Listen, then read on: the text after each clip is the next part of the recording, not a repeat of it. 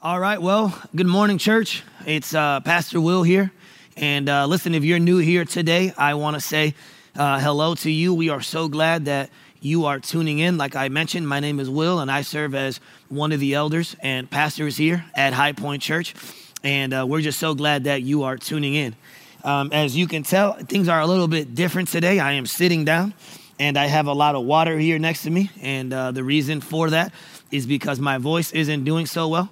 And so if I get a little bit hard to hear, I apologize, but I would appreciate you praying for me even as I preach this morning. So this morning we are in the second week of our Psalm series, and our passage today comes to us from Psalm chapter 42 and 43. Psalm chapter 42 and 43.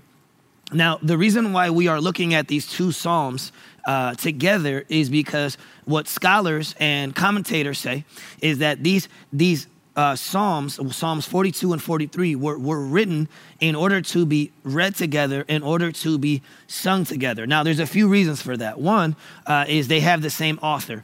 Another reason why they are to be read and sung together is because they have similar language that runs throughout each psalm. And then the third reason is because they both have the same chorus that the songwriter repeats again and again. And so this morning, that's why we are going to be looking at Psalm 42 and Psalm 43.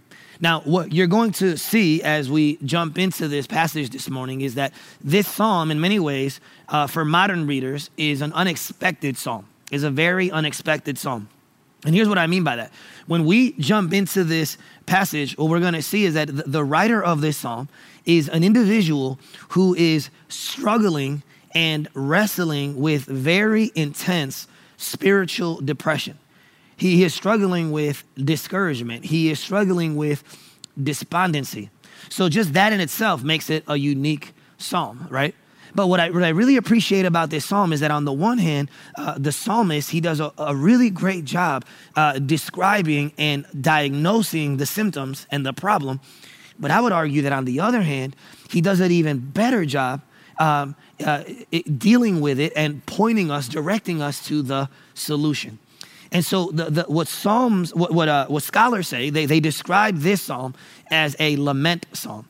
And so the book of Psalms, there's 150 psalms, and some of those psalms are considered lament psalms. And so here's what I mean by lament psalms. They are psalms in which the author is crying out to God. He is mourning. He is in despair. He is depressed. He is discouraged. He is despondent. Those are what the lament psalms are.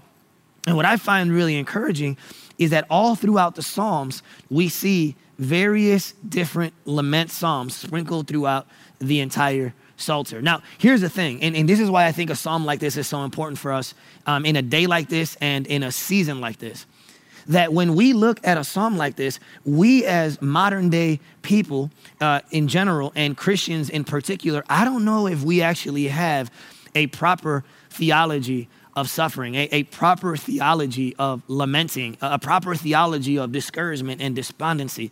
As a matter of fact, if you were to look at modern worship music, there aren't a lot of songs on lamenting. There aren't a lot of songs about discouragement and depression and despondency. It's just something that we don't talk about, right? And here's the thing, the problem with that is that when we don't think about it, when we don't sing about it, when we don't have a theology for it, then when it shows up, we don't expect it.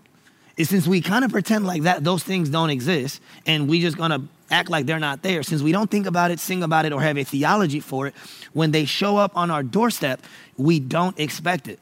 And so there was one pastor who I heard say, and I think it was so helpful, he said, because modern day people don't have a theology for lament, They don't expect to be depressed. They don't expect to be discouraged. They don't expect to be sad and despondent. Since they don't expect it, when those feelings show up, or whenever we find ourselves in circumstances that cause those feelings to rise up within us, he said what happens is what should be a single ends up becoming a triple. And so he's using baseball language, and he says that in a baseball game, the batter can hit a ball, And depending on where he hits it, and depending on where the infielder gets it, it's pretty obvious that it's going to be a single, right? But what he says is that since we don't actually have a theology for it, and we don't actually expect it, when the ball is hit, instead of it being a single, it ends up becoming a triple because we don't have the proper theology, and as a result, we don't have the proper response. And so Dr. Martin Lloyd-Jones, who is this British pastor who led at a church in London for many years, several years ago, he wrote a book on Psalm 42 and Psalm 43, and he also preached a sermon on it. And here's what he says about these two Psalms and this concept of people dealing with spiritual depression and discouragement. Here's what Martin Lloyd-Jones says. He says, the fact remains that there are large numbers of Christian people, and I would just say people, you can take Christian out and just put people. The fact remains that there are large numbers of people who give the impression of being unhappy. They are cast down, their souls are disquieted within them, and it is because of that I am calling attention to this subject. So let me kind of summarize what he says. He is telling his church, he's saying, listen, the reason why I am preaching on this, the reason why I am writing a book on this is because based on my observations, this is an issue that affects both Christians and non-Christians. And what's fascinating is that Dr. Martin Lloyd-Jones was writing this decades ago. He was already seeing it be a very prevalent thing in his culture. And I would argue that it's just as prevalent today. Now, here's one thing I want to say. If you're sitting here today and you do not consider yourself a Christ follower, you are someone who might be considering Christianity, you might be considering the things of God, but you don't really know if it's for you. Or maybe you're someone who used to be in church, right? You're de-churched and you're on your way back. You're thinking about maybe coming back to be in relationship with Jesus, right? Depending on what camp you fall into, there are certain people who the reason why they cannot consider Christianity is because when they look at Christians, they see people with this blind faith. They see people with these fake smiles. They see people with this false optimism. And they see that and they're like, I don't know if I can live like that. I don't know if I can just act like there's nothing wrong with the world. And unfortunately, if that's you, and that's the reason why you haven't considered Christianity, I don't blame you, because I've seen those very Christians. I've seen those people who act like now that you're a Christian, there should be no reason to be sad. There should be no reason to be discouraged. Everything should be sunshines and rainbows all the time. Unfortunately, those people were not an accurate representation of what the Bible says, because the Bible says that we should expect suffering. The Bible says that we should expect to experience spiritual depression and discouragement and despondency. It is part of life. And so my hope is, if you give me a chance to explain that to you today, my hope is that as we work through Psalm 42 and 43, you are going to see that the Bible has a lot to say about those feelings of hurt and of suffering and sadness and mourning and despondency that many of us feel, especially in a season like this. So I'm going to go ahead and read Psalm 42 and 43 in their entirety, and then we're going to go ahead and jump in. But if you have your Bibles or your phone, go ahead and go there on your app. If not, it'll be here on the screen. Here's what it says. The psalmist writes, "As the deer pants for flowing streams, so pants my soul for you, O God. My soul thirsts for God, for the living God. When shall I come and appear before God? My tears have been my food day and night, while they say to me all day long, where is your God? These things I remember as I pour out my soul, how I would go with the throng and lead them in procession to the house of God, with glad shouts and songs of praise, a multitude keeping festival. Why are you cast down, O my soul, and why are you in turmoil within me? Hope in God, for I shall again praise him, my salvation and my God. My soul is cast down within me. Therefore, I remember you from the land of Jordan and of Hermon, from Mount Mizar. Deep calls the deep at the roar of your waterfalls. All your breakers and your waves have gone over me. By day, the Lord commands his steadfast love, and at night, his song is with me, a prayer to the God of my life. I say to God, my rock, why have you forgotten me? Why do I go on mourning because of the oppression of the enemy? As with a deadly wound in my bones, my adversaries taunt me, while they say to me all day long, where is your God? Why are you cast down, O my soul? And why are you in turmoil within me? Hope in God, for I shall again. Everyone say, I shall again. I shall again praise him, my salvation and my God. Verse 1 of 43 says, vindicate me, O God, and defend my cause against an ungodly people. From the deceitful and unjust man, deliver me. For you are the God in whom I take refuge. Why have you rejected me? Why do I go about mourning because of the oppression of the enemy? Send out your light and your truth. Let them lead me. Let them bring me to your holy hill and to your dwelling place. Then I will go to the altar of God, to God my exceeding joy, and I will praise you with the lyre, O God, my God. And then he repeats the chorus again. Why are you cast down, O my soul? And why are you in turmoil within me? Hope in God, for I shall again, everyone say I shall again, for I shall again praise him, my salvation and my God. It's the word of the Lord. So, the title for my sermon this morning is this, and hopefully you saw me kind of highlight it as I read through the passage. The title of my sermon this morning is, I shall again. I shall again. Now, the reason why that's the title, and that's why I want to reinforce here today, is because what I want you to see is that this psalmist, as he navigates this difficult season of his life, as he navigates the despondency and the depression and the discouragement and the sadness and the mourning, he says, I shall again praise God.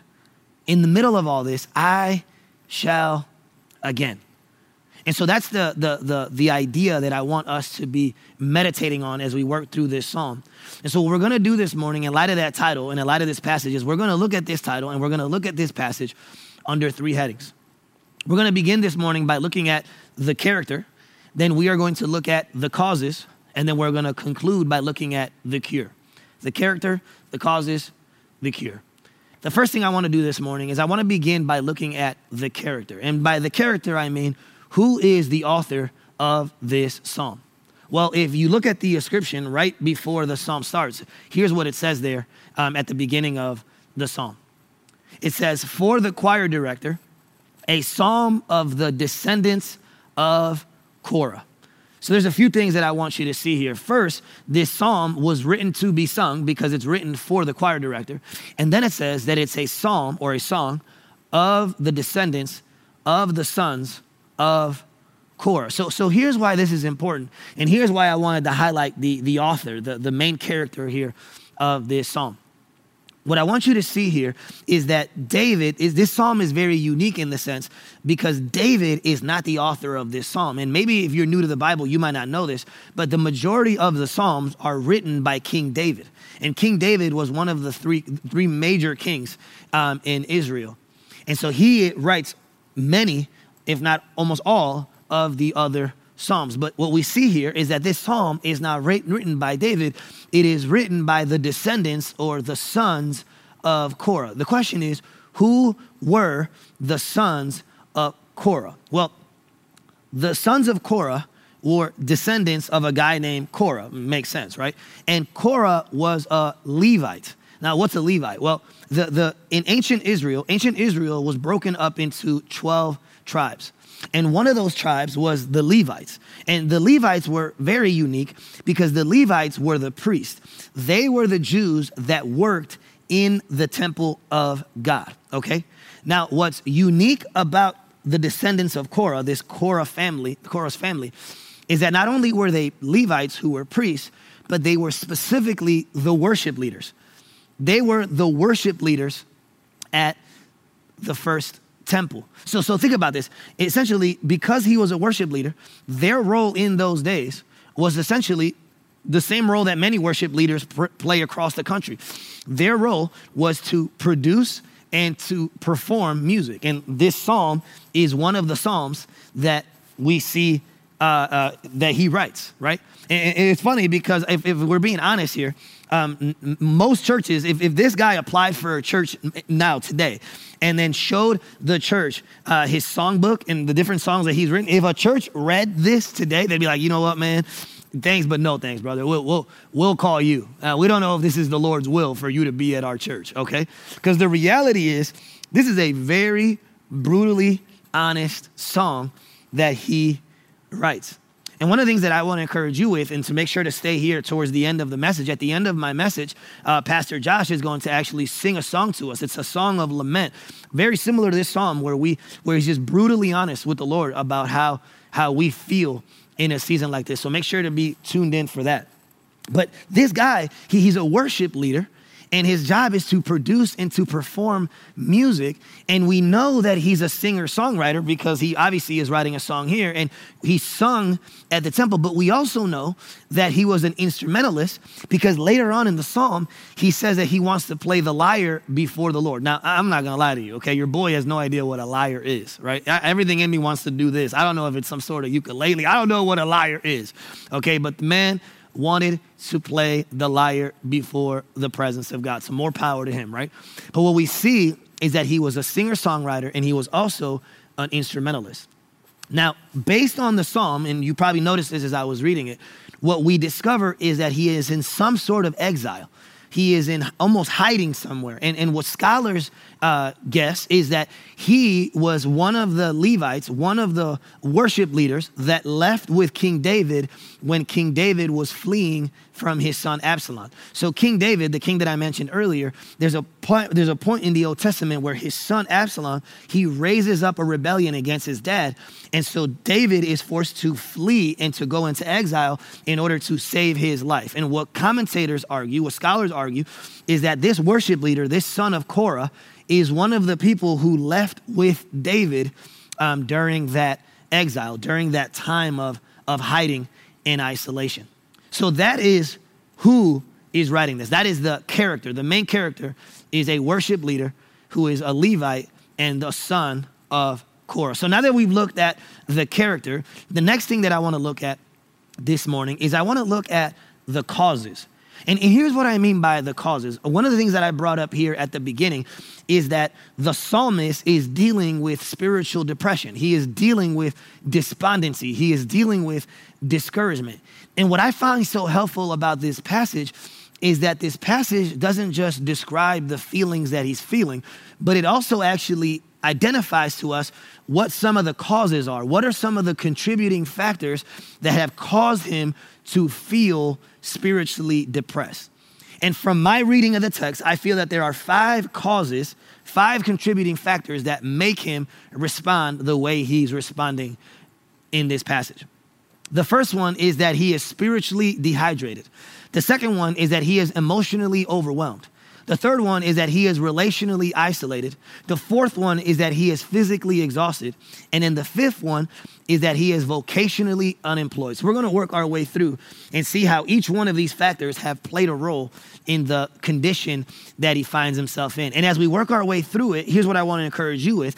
I want you to look at your own life, evaluate yourself, and see if any of these causes are, any of these factors are also present in your life. And if they are, 1, 2, or maybe all of them, then it helps you to explain why you are experiencing all that you are experiencing in this season. So the first cause was that he was spiritually dehydrated. He was spiritually dehydrated. Look what it says in verse 1 and 2. It says, "As a deer pants for flowing streams, so pants my soul for you, O God. My soul thirsts for God, for the living God. When shall I come and appear before God?" Then verse 9 says, "I say to God, my rock, why have you forgotten me? Why do I go mourning because of the oppression of the enemy?" Now, here's what I need you to see. The word there, pants, in verse 1, here it literally means to yearn for something, to desire something. It means to crave something intensely, right? Then the word thirst literally means to be thirsty to the point of dehydration. So it's not like he's just parched. He is thirsty to the point of dehydration. And then in verse 9, when he brings up the idea of why have you forgotten me, that word there, forgotten, it literally means to be ignored. It means to be overlooked.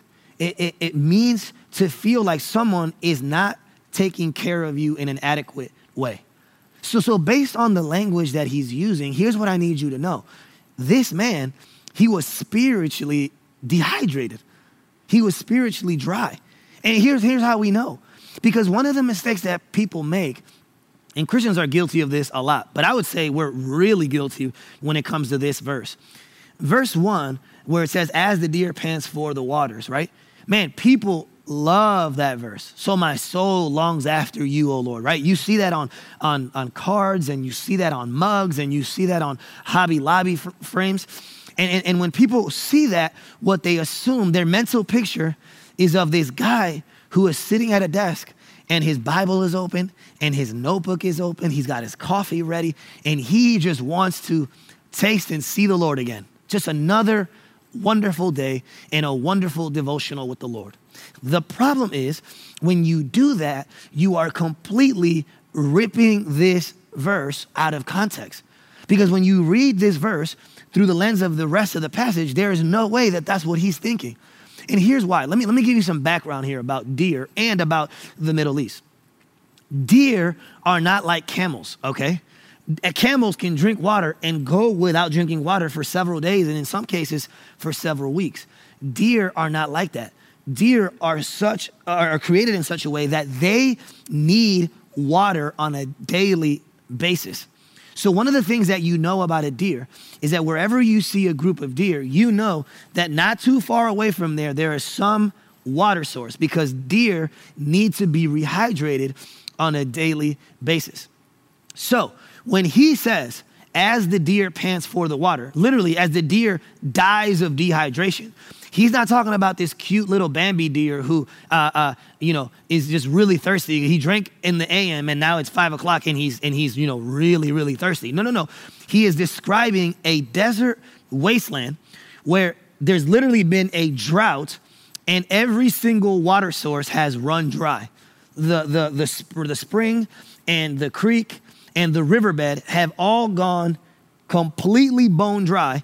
And this deer has nothing to drink. And as a result, he is dying of thirst.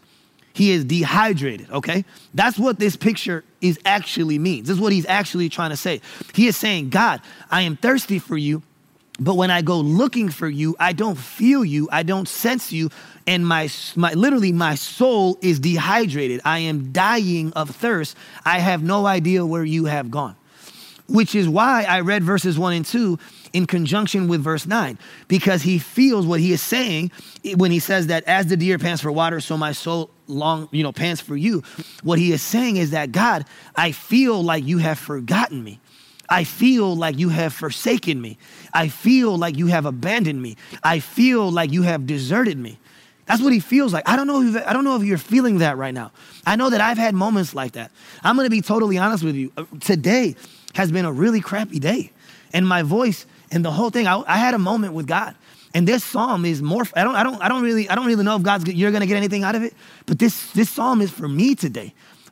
Because this morning when my voice was messing up and I was getting so mad at myself and mad at God, man, I felt forgotten. I felt forsaken. I felt abandoned. I felt deserted. I was like, God, what are you doing, man? I'm here to preach for you.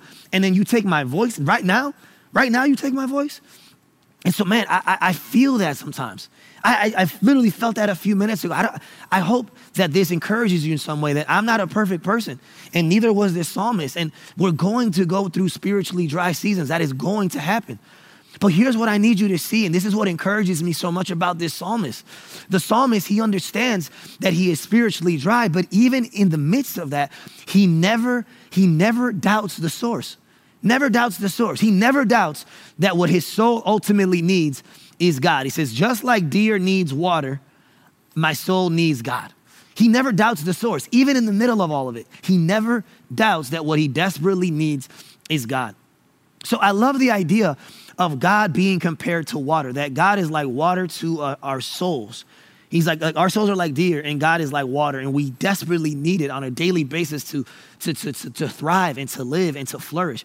And the reason why I love that is because in the New Testament, Jesus says that he is the living water. He tells the woman at the well, if you drink from me, you shall never thirst again. She was going out and trying to satisfy that thirst with men. She kept dating different men, trying to meet that need. And Jesus says, I am the living water. And once you drink from me, there's no need to go to any other water, because I am the water that your soul desperately needs. Man, think about that. It's almost like just like God has created us, there's fresh water and there is salt water, right? Fresh water is good for us. Salt water is terrible for us. But what's crazy is they both look very similar on the surface. It's not until you taste them that you know there's something different. Man, and some of us right now, we feel like we are on a boat somewhere and we're surrounded by just salt water. And we're saying, God, where is the fresh water of your presence? Like, where are you right now? My soul is dehydrated. I am parched. I am spiritually dry, and I need you. Your soul is different from any other part of your person. Your soul can only be satisfied in God alone. And Pastor John Ortberg, look what he says about your soul. He says, the soul seeks God with its whole being because it is desperate. Because it is desperate to be whole, the soul is God smitten and God crazy and God obsessed. My mind may be obsessed with idols. My will may be enslaved to habits. My body may be consumed with appetites, but my soul will never find rest until it rests in God. Amen. Amen to that. Because what he's saying is your soul, it has been created in such a way that there's only one source. There's only one water source that can satisfy the thirst of your soul. And man, what I love about this psalmist is that he doesn't pray for relief from his circumstances. He prays for reconnection with his creator. Okay, I don't want you to miss that. He doesn't say, Lord, give me relief from all these things that are terrible. He's not praying for relief. He is praying for reconnection. He's not praying for the suffering to end. He's not praying for relief from the suffering. He is praying for reconnection with the Savior. What if I told you that what you need right now, how many of us right now are convinced that all I need is for this quarantine to end? And once this quarantine is over, I'm going to be better and everything's going to be great and my soul's going to be satisfied. I would argue that that's not the case. Whether you're a Christian or a non-Christian, I would argue that that is not the case. What you need right now is not less quarantine. What you need is more Jesus. You don't need less circumstances. You need more Christ. And the more you get and drink from the living water, the more you will be satisfied and you will realize that what you ultimately needed was not relief from your circumstances. What you needed was reconnection to your Savior. So the first thing we see is that he is spiritually dehydrated. The second thing we see is that he was emotionally overwhelmed. Emotionally overwhelmed. Look what it says in verse 3. My tears have been my food day and night, while they say to me all the day long, where is your God? Then he says, deep calls to deep at the roar of your waterfalls. All your breakers and your waves have gone over me. So the second thing we see, the second cause, is that he was emotionally overwhelmed. And what we see here in verse 7 is that he uses another water image, another water illustration. He used water before. He compared water to God. But now he's comparing water to his circumstances. He's comparing water to his overwhelming circumstances. He says that deep calls to deep at the roar of your waterfalls. And he says, all your breakers and all your waves have gone over me. So don't miss what he's saying. The psalmist is telling God, I am so overwhelmed. I am so emotionally overwhelmed that I feel like I'm drowning. There's two examples he uses. I feel like I am under a waterfall and the waterfall continues to land on me and I can't get a break. I'm being crushed and I'm being taken under by the waterfall. Or the other example, he uses the idea of waves. It says it's almost like he's in water. He's trying to swim to shore, and every time he gets close to shore, he gets dragged back. So he's saying, emotionally, God, I feel like I'm drowning. I feel like I'm being dragged under the currents of your waves. I feel like I am dying. Man, I don't know about you guys, but in this season, I have felt that way. In many seasons of my life, but really, especially in this season, you feel like you're drowning. You feel like you're being dragged under. You get a breath, and before you know it, you're back under another wave. Man, if you've ever felt that way, take comfort in the fact that you're not the only one. This guy from 3,000 years ago, this songwriter was experiencing the very same thing that you're experiencing right now. The other thing I want you to see, though, and I think this plays a role in us getting emotionally overwhelmed, is that if you look at the language that he uses personal pronouns over 50 times. I think one of the things that contributes to our feeling emotionally overwhelmed is that we can be so self-centered that we stop being God-centered. And he is so self-centered in this section that if you count how many times he uses personal pronouns, the I, me, my, he uses over 50 personal pronouns. But then when you count how many times he mentions God, he only mentions God 20 times. So 50, 20. That's one of the reasons why we're emotionally overwhelmed, because we are so focused on ourselves sometimes. Even our prayer lives is all about me and my and I and me and my and I. And our personal pronouns outweigh and outnumber what we say about God. So I want to encourage you with the fact that if you're sitting here today, maybe that's the biggest thing you can learn, that just to change the way you pray and change the way you talk and go from being self-centered to being God-centered. And here's the thing about his emotion. On the one hand, he knows God in his head. He knows truths about God in his heart, in his head. But just because he knows them in his head, it doesn't mean he feels them in his heart. So for example, he knows that God hasn't forgotten him. He has enough theology to know that God has not forgotten him. But even though he knows that in his head, it doesn't mean that he feels that in his heart. And you, if anyone here who's been married, ever been married, been in a relationship, you know what that's like, right? There's moments as a spouse where you know your spouse loves you. But just because you know it, it doesn't mean that you feel it. You might know it in your head, but you might not feel it in your heart. And that's what he's saying here. He's saying, look, God, I know these things. I just don't feel right now, right?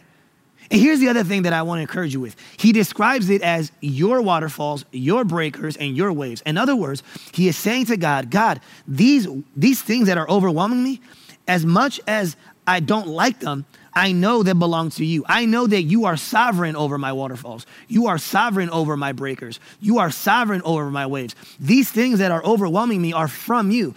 And the reason why that's encouraging is because it means that if God is in control of those, if they belong to God, then that means God is using those waterfalls, those breakers, and those waves for his glory and for your good.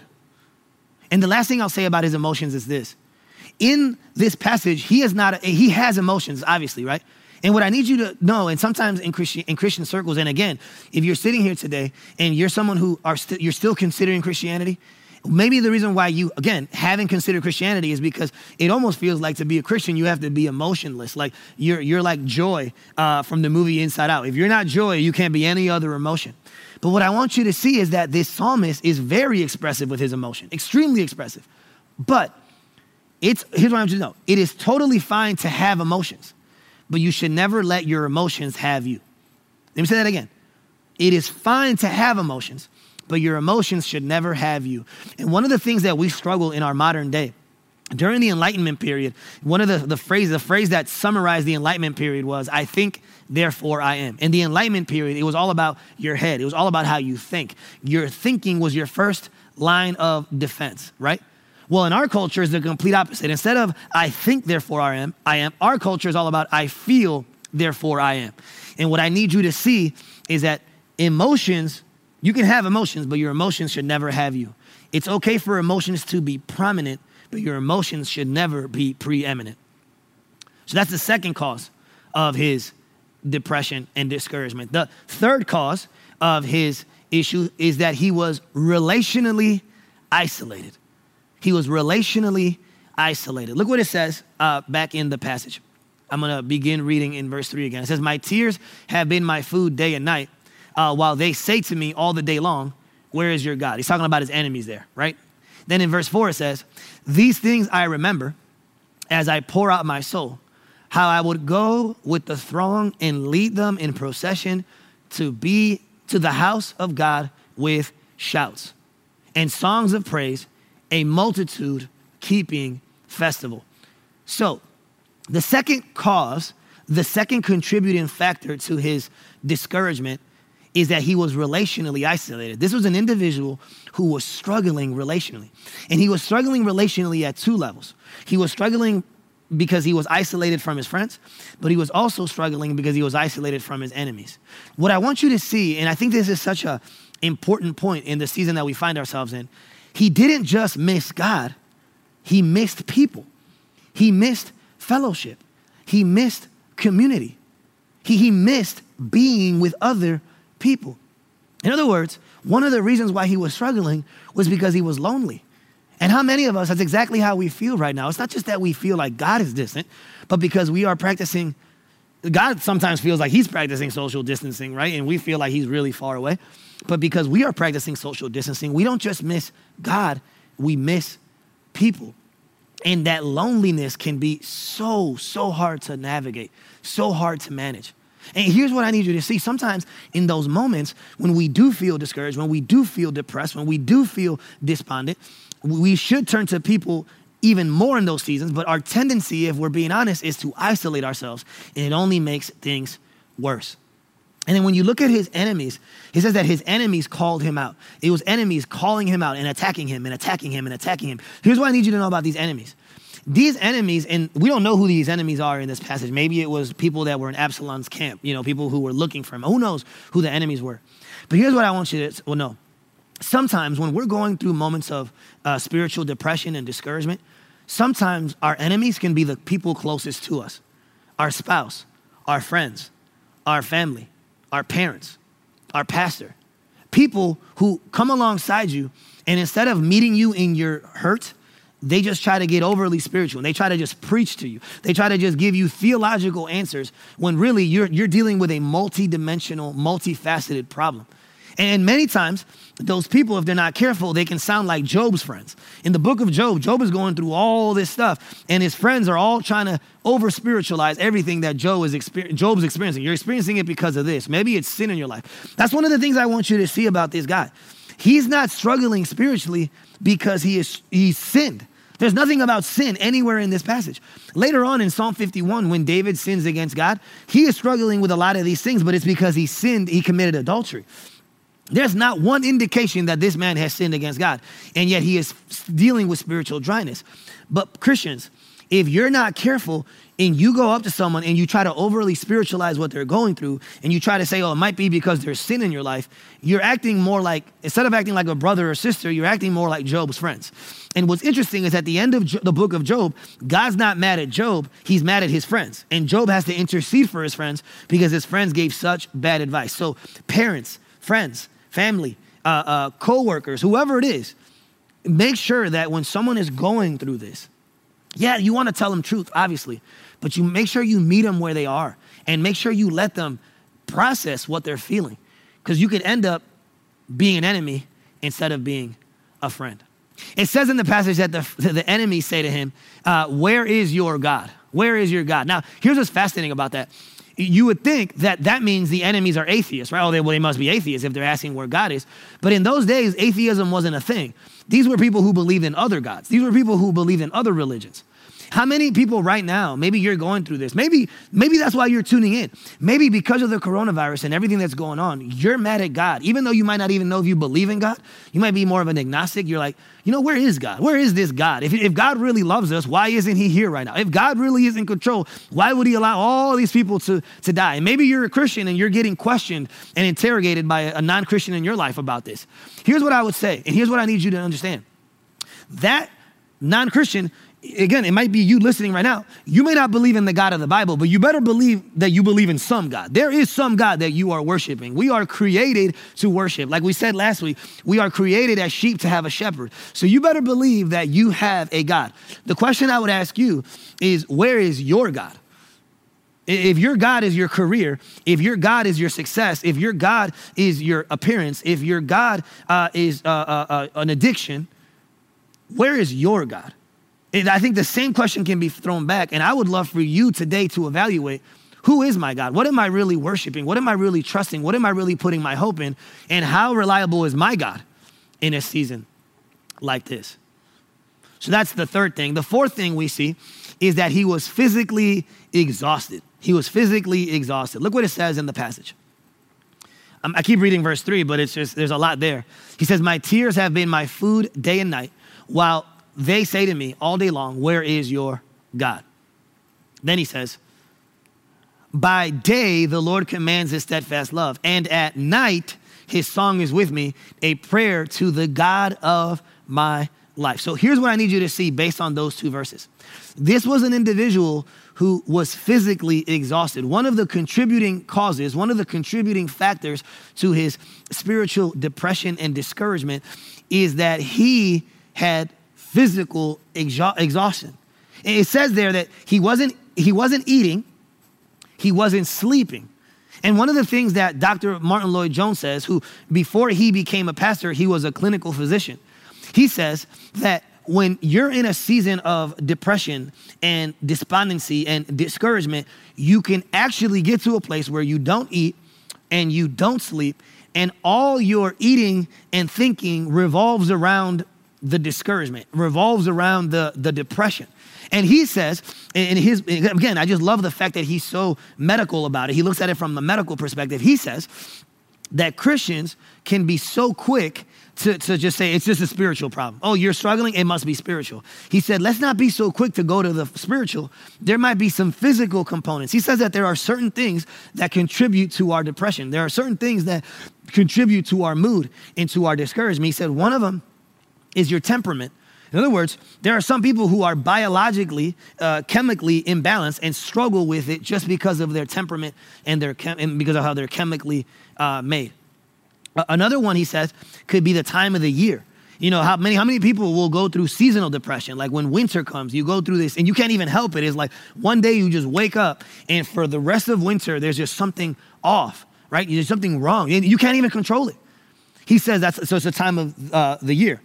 He also said it could be the time of the month. And I'm not going to get into that. I'm not trying to get slapped when I get home, but that's another one. And he says another thing is that it can be a spiritual attack. He says that the enemy can actually be attacking you. And so he says those are all different contributing factors that we don't take into account. And if we jump too quickly to just spiritual stuff and miss out of the fact that we are also physical beings, we might not deal with the issue at the level that it needs to be dealt with. And essentially, here's what I need you to know. Your physical reactions are like lights on a dashboard, right? Sometimes it's your physical reactions to things that helps you see there's something wrong. If the light is flashing, then all of a sudden, you know you got to look under the hood. That's what our physical symptoms do for us. You know, one of the stories I think of is 1 Kings 19. In 1 Kings 19, Elijah has just finished doing this amazing thing for the Lord. He stood up to the prophets of Baal, and he was incredibly faithful to God in that moment. And then he finds out that he's going to be killed, right? That there's essentially a hit out on his name, and he gets depressed and he gets discouraged and he gets despondent. He goes off to this isolated place. And he essentially doesn't even want to live anymore. He's talking about not wanting to live anymore. And an angel of the Lord shows up. And here's what's fascinating. The angel of the Lord doesn't give him a Bible verse. The angel of the Lord doesn't give him a pep talk. The angel of the Lord doesn't give him a Christian podcast to listen to. He gives him food, drink, and a nap. He says, have a snack and take a nap, right? That's all he says. That's all the angel of the Lord does. It's the only time that you see an angel bringing food to someone. He gives them food, gives them a snack, and he gives them a nap. And he says, be blessed, right? Why? Because God knew, the angel knew, that it was a physical thing. He was hungry and he was tired. So what we see is that there's also a physical component to this as well. And then lastly, the last cause is that he was vocationally unemployed. He was vocationally unemployed. Now, what do I mean by vocationally unemployed? Now, a lot of commentators that I read didn't talk about this, but I think it's an important thing to talk about in this season. Think about it. I said that he was a worship leader at the temple of God. So by default, the moment he left with David into exile, now all of a sudden, he cannot do the job that he was supposed to do. That's why it says in verse 4 of 42, it says, these things I remember as I pour out my soul, how I would go with the throng and lead them in procession. He's talking about praise. He's talking about how I remember my job. He lost his job. He is currently unemployed. And that's one of the reasons why he's struggling. It's one of the reasons why he's wrestling, okay? So think about this. We think that, maybe you're not a churchgoer, but here at High Point, man, I am convinced that we have some of the best worship in all the nation. And when we worship, we worship. But I can tell you, the Jewish temple and the Jewish people on specific feasts that would happen throughout the year, they put all of us to shame. That's why he talks about how there was a throng in a procession. They wouldn't sit down and then a worship leader would get up and start singing. The party would start outside. They would be tailgating, yo. And after the tailgate, then they would do like a big conga line, and everybody would be singing and praising the Lord. It was a party. It was a party parade, okay? This guy was the head of that. He was leading those people in worship as they entered into the temple. And he's saying, I now am unemployed. I don't have a job anymore. I don't have a job. And man, how many of you right now, maybe your hours have been lowered, or maybe you've been furloughed, or maybe you've been laid off, or maybe you've been fired, or maybe you've been put into early retirement. How many of you are right now struggling with unemployment? And one of the things that happens when you lose your job is you feel like you don't have a purpose. You don't have a calling. You feel directionless. You feel rudderless. Like, what am I if I am not that? And I would argue that, and anyone who's a worship leader or a pastor can relate to this, I would argue that for people in ministry, it's actually another level to it. I actually came across an article that said that many pastors go into depression after they retire. Because when they retire, not only are they losing their calling, but they're also losing their community. That community that they've been pastoring for all these years is gone now, because they got to move on and let the other guys step in. So not only do you lose your calling, but you lose your community. And so it's a really, really hard thing. And so if you're sitting here today, and one of the reasons why you're down is because you're unemployed, man, I want you to know that even back here, 3,000 years ago, there was an individual struggling with unemployment and wrestling with those questions of, what is my purpose? What is my worth? What am I here for? But here's what I want you to encourage you with. Praise be to God that the gospel is not about what we do for him, but the gospel is about what he does for us. So those are the five causes. And I want to conclude this morning by looking at the cure. So we've looked at the character. We've looked at the causes. And I want to conclude by looking at the cure. Look what it says in verse 5 of 43. He says, why are you cast down, O my soul? And why are you in turmoil within me? Hope in God, for I shall again. Everyone say, I shall again. I shall again praise him, my salvation and my God. So here in verse 5, and he does this 3 times. I'll talk about that more in a second. He brings it up in 42 verse 5, he says this. In 42 verse 11, he says this. And then in 43 verse 5. So 3 times he repeats the same chorus. And in this chorus, there is a 2-part response. There is a 2-part cure that he provides for his spiritual depression, despondency, and discouragement. And the first thing he does is he questions. And then the second thing he does is he preaches. The first thing he does is he questions. Now, what do I mean by that? Well, if you go back to the verse, look what it says in the verse, right at the beginning of verse 5. You could go ahead and go back to that. He says, why are you cast down, O my soul? And why are you in turmoil within me? The word there, cast down, that phrase there, cast down, it literally means to have nothing left. It means to be crushed. It means to disintegrate, right? So why are you disintegrating, oh my soul? Why are you crushed? Why do you have nothing left is what he's asking himself. And then he says, why are you in turmoil within me? The word there, turmoil, it means to have an uproar, to be restless, for there to be, essentially it means to be turmoil, to be restless, right? It's like this commotion that you cannot stop within you. Like your body can be at rest, but there's a commotion within you. He's talking and he says, look, soul. I love this, guys. He questions his soul. He says, what are you doing, soul? Like, what's going on here? Like, what's happening? He questions his soul. Well, man, how many times do we, in moments like this, in moments of suffering and of discouragement, man, we ask God why all the time. Why, God? Why? But we never think about asking ourselves why. Have you ever thought about questioning yourself? In our world, you're like, you can't question yourself. Well, I would say that we question ourselves more than we think but we question ourselves in all the wrong areas. We question our potential, we question our calling, we question our faith, but we never question our souls. We never question our emotions. We're so cynical with everything else, but for some reason, when it comes to how we feel, we just buy into it, hook, line, and sinker. Our soul starts preaching and we're like, amen and amen, right? Some of y'all will never amen me in church, but you amen your soul every single day, all right? So here's what I love about this. He expects for there to be sadness. He expects for there to be depression, spiritual depression. He expects for there to be discouragement. But listen to this. Just because he expects it, it doesn't mean it's an excuse. Let me say that again. Just because it's an expectation, it doesn't mean that it's an excuse. In other words, just because he knows that it's going to be a temporary guest, it doesn't mean that you have to make it a permanent roommate, okay? Sadness and depression and despondency and discouragement are going to visit your house. But just because they are unexpected guests doesn't mean they should become a temporary roommate. In other words, he goes from self-pity to self-evaluation. He literally goes from being inward focused to being upward focused. He's like, whoa, hold on, soul. Here's what's funny, guys. I'm going to talk to you about my own struggle, okay? I am super gospel-centered when I preach from this stage and from this pulpit, right?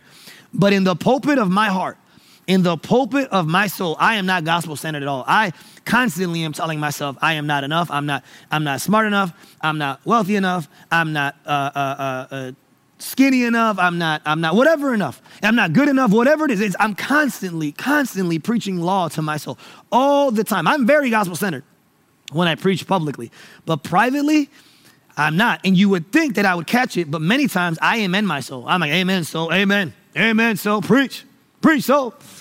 I fall right into the trap. Man, and what I want you to know is that for me, I don't know about you, but a lot of times my soul is like the evening news. Like you know how the evening news only has bad news? My soul is like the evening news. It's only bad news. And man, I buy into it, hook, line, and sinker. I would argue that not only should we question our discouragement and our despondency and our sad moments, I would argue that we should question anytime we have an overreaction to anything. Anytime you have an overreaction, anytime you find yourself overly happy, overly defensive, overly angry, like whatever you're overly anxious, whatever emotion you feel too much of, and whatever emotion feels like, I feel like I'm overreacting, you should always question that emotion and say, so what's going on right now? Like, where is your hope actually found? Because I'm convinced that the only thing that should make, the thing that should make you the most joyful is our Savior, and the thing that should make you the most sad is your sin. So if there's anything other than those two things on either side of that spectrum, then there's probably an idol in your life and something that you're placing your hope in that you shouldn't be placing your hope in. So Martin Lloyd-Jones, speaking on this, again, like I told you, he preached a sermon, multiple sermons, and he wrote a book on this. In his book, he brings up this idea of questioning yourself, and here's what he says. He says, have you not realized that most of your unhappiness in life is due to the fact that you are listening to yourself instead of talking to yourself? Take those thoughts that come to you in the moment you wake up in the morning. You have not originated them, but they start talking to you. They bring back the problems of yesterday, etc. Somebody is talking. Who is talking to you? Yourself is talking to you. Now, this man's treatment, he's talking about this, was this. Instead of allowing self to talk to him, he starts talking to himself. The main art of the matter of spiritual living is to know how to handle yourself. You have to take yourself in hand. You have to address yourself. Preach to yourself. Question yourself. You must say to your soul, why are you cast down? What business have you to be disquieted? Exhort yourself and say to yourself, hope thou in God, instead of muttering in the depressed, unhappy way. And then he says, and then you must go on to remind yourself of God, who God is, and what God is, and what God has done, and what God has pledged himself to do. Martin Lloyd-Jones says the problem is that we passively listen to ourselves more than we actively speak to ourselves. That's what he is saying. So the first thing the psalmist does is he questions himself. The second thing that the psalmist does is he preaches to himself. He tells himself, hope in God, for I shall again praise him. But what I need you to know, and this is why my main point this morning, the title of my sermon this morning is I Shall Again. This brother has to preach the gospel to himself 3 times. 3 times he has to say it. He says it one time, and then he goes right back into the depression and the discouragement. Then he says it again, and then he goes right back into the depression and the discouragement. He has to say it 3 times, and what I love about that is that it's so realistic. That's exactly what our lives are like. We need to keep preaching to ourselves. We are going to go through hard moments. We are going to go through valleys. We are going to go through doubt. But we have to get to a place where our response will be, I shall again praise him. I shall again trust him. I shall again place my faith in him. And this is why I love that he questions himself first. Because in order to be a good preacher, you have to listen first. If you don't listen well, you can't preach well. You have to diagnose the problem before you provide a solution. He listens to himself. He figures out what's bothering him, and then he preaches the gospel to the part of his soul that is not believing the truth of the gospel. It's like I heard the illustration of a boulder. You can put dynamite on top of a boulder and try to blow it up, and maybe part of the boulder will blow up. But if you really want to blow up a boulder, you got to drill inside of it and put the dynamite inside of the boulder, and then when it explodes, the whole boulder explodes. That's what it is to preach the gospel to yourself. You question yourself, you figure out where the lie is, and then you drill the hole and you put the gospel right there. And let the explosion of God's love and God's grace and God's mercy and God's faithfulness completely destroy that boulder of depression, of discouragement, and of despondency. Man, what I love about it is that in the first thing he does, questions, is very reactive, right? He's very reactive. He's questioning himself. But then in the next one, he is proactive. He's preaching to himself. And with the first one, he's dealing with the fruit of discouragement. With the first step. With the second step, he's dealing with the root of it. He's preaching the gospel to the root of the problem. And here's what I need you to know. If this man, he says that I will hope in God, my salvation and my God. Listen, if this man had reason to rejoice, if this man had reason to hope in God, how much more do you and I have reason in this season? He's looking forward to a Savior that hadn't arrived yet. You and I, we get to look back to the gospel of Jesus, and we know that we get to look back on God's faithfulness. Not forward, we get to look backward. One of the things that he says here in verse 1 of 43, he says, vindicate me, O God, and defend my case. He compares himself with the other wicked people. And here's what he says. He says, Lord, vindicate me, judge between me and them. But here's what's so foolish about what this man is saying. He is no better than the enemies. He is no more righteous than the enemies. He is no more faithful than the enemies. God can't judge between him and the wicked. He can't judge between him and the unfaithful, because the psalmist is just as sinful as the other people are. If God brought vindication, if God brought judgment, he would die along with the rest. Man, but here's what's beautiful about the gospel. What's beautiful about the gospel is that the reason why we aren't ultimately going to get judgment, the reason why, at least if you place your faith in Jesus, the reason why we are not ultimately going to get judgment and have the case settled against us is because in this passage, church, in this passage, this man, he feels deserted. But there was one man who was deserted. In the passage, he feels forgotten, but there was one man who was forgotten. In this passage, he feels abandoned, but there was one man who was abandoned. In this passage, he feels like his friends have turned his back on him. Later on, that man will have his friends turn his back on him. In this passage, he cannot see or feel the face of God. This other man was going to experience the exact same thing. What he felt, which really wasn't true of him, was going to be true of someone else. What he felt was going to be true of someone else. And the question is, who is that person? And the answer is Jesus. Jesus is that person. That's the reason why we don't get vindicated and judged, because Jesus took the vindication. He took the judgment. He took the death sentence. So what we feel, he actually experienced. Look what it says in John chapter 12. In John 12, it says, now is my soul troubled. Okay, now this is Jesus talking. And Jesus is talking to the disciples. He says, now is my soul troubled. And here's why this word troubled is so important. Because the Old Testament, what we were just reading in Psalms, is written in Hebrew, okay? So because it's written in Hebrew, the words that we see are all obviously translated from Hebrew to English.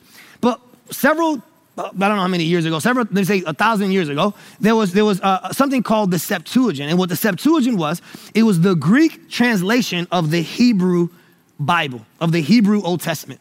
What's crazy is when the psalmist says, he says, why are you in turmoil within me? That Greek word turmoil is the same Greek word that Jesus Christ uses in John chapter 12, verse 27.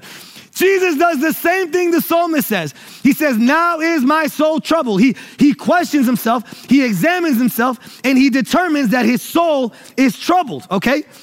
But unlike this man who then proceeds to say, hope in God, for I shall again praise him, Jesus instead says, and what shall I say? Father, save me from this hour, but for this purpose I have come to this hour. So don't miss this. Jesus has a soul that is troubled. He has a soul that is distressed. But unlike the psalmist, he doesn't get to turn to God. He doesn't have that hope because Jesus knows that in order for us to not be rejected, he was going to have to be rejected. In order for us to not be forsaken, he was going to have to be forsaken. In order for us to see God's face, he was going to have to not see God's face. Come on, church. That's beautiful. That's crazy. Someone needs to hear this today. Right now, someone needs to hear this today. The psalmist talks about how he wanted to see the face of God. I want to see the face of God. Well, praise be to God that in the gospel, according to 2 Corinthians chapter 4, we are told that the glory of God is displayed in the face of Jesus Christ. We can see the face of God right now. We can see the face of God. And so the next time you feel discouraged, the next time you feel despondent, the next time you feel depressed, I want you to look at your soul and I want you to preach to your soul. I want you to look at your soul and say, soul, his grace is sufficient for us. His grace is sufficient. His power is made perfect in our weakness. Soul, if he is for us, who can be against us? Soul, God so loved the world that he gave his only son. Come on, soul. Preach to your soul. Preach to your soul. That's what we get to do now because of the gospel. Man, I shall again praise him. We're going to go through difficult things. We're going to go through hard things, but I shall again praise him. I shall again go to the throne of grace. I want you to go to the gospel. I want you to go there. I want you to stay there. I want you to live there. I want you to eat from it. I want you to drink from it. I want you to meditate on it until your heart is melted and your soul is satisfied. Listen. If you're sitting here today and you haven't placed your faith in Jesus yet, if you're sitting here today and you're feeling this discouragement, this despondency, this depression, you know exactly what I'm describing, but you just don't know where to go, I can tell you where you can go. You can go to Jesus, the only water source, the only solution. I shall again praise him. Maybe for you, you want again, but it might be the first time you do it. I shall praise him for the first time. I pray that today would be the day that you say, Jesus, I no longer want to live for myself. I want to turn to you, my Savior, my God, and my only source. If that's you, if you want to place your faith in Jesus, if you want to start a relationship with Jesus today, I would love for you to text High Point to the number 97000. And when you text that number, you're going to get a link back. Click on that link, and you'll be able to then tell us if you want to know more about Jesus, if you want to pray to receive Jesus, if you need prayer for something. But make sure that you respond today, because only a believer can say, I shall again praise him. Let's pray. Father God, we thank you for who you are. And God, I'm just so...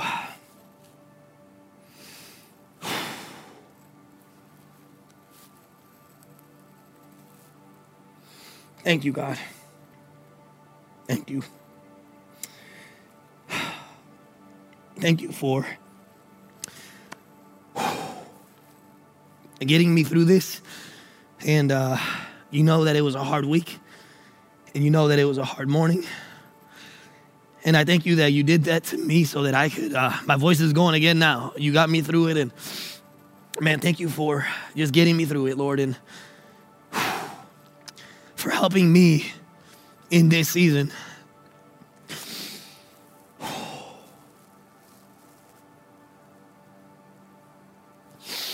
Turn to you. And Lord, I thank you that as a sinner and as a broken person, I need your word and I need your gospel just as much as anyone else who's listening does. And so I pray, God, that today would be the day that for the first time, someone shall praise you for the first time today and shall worship you and know you for the first time today. And for those of you who already know you, that today would be the day that they shall again praise you again. Thank you for reminding me. And I pray that you reminded someone else this morning. We love you, Lord. And I pray this in Jesus' name. Amen.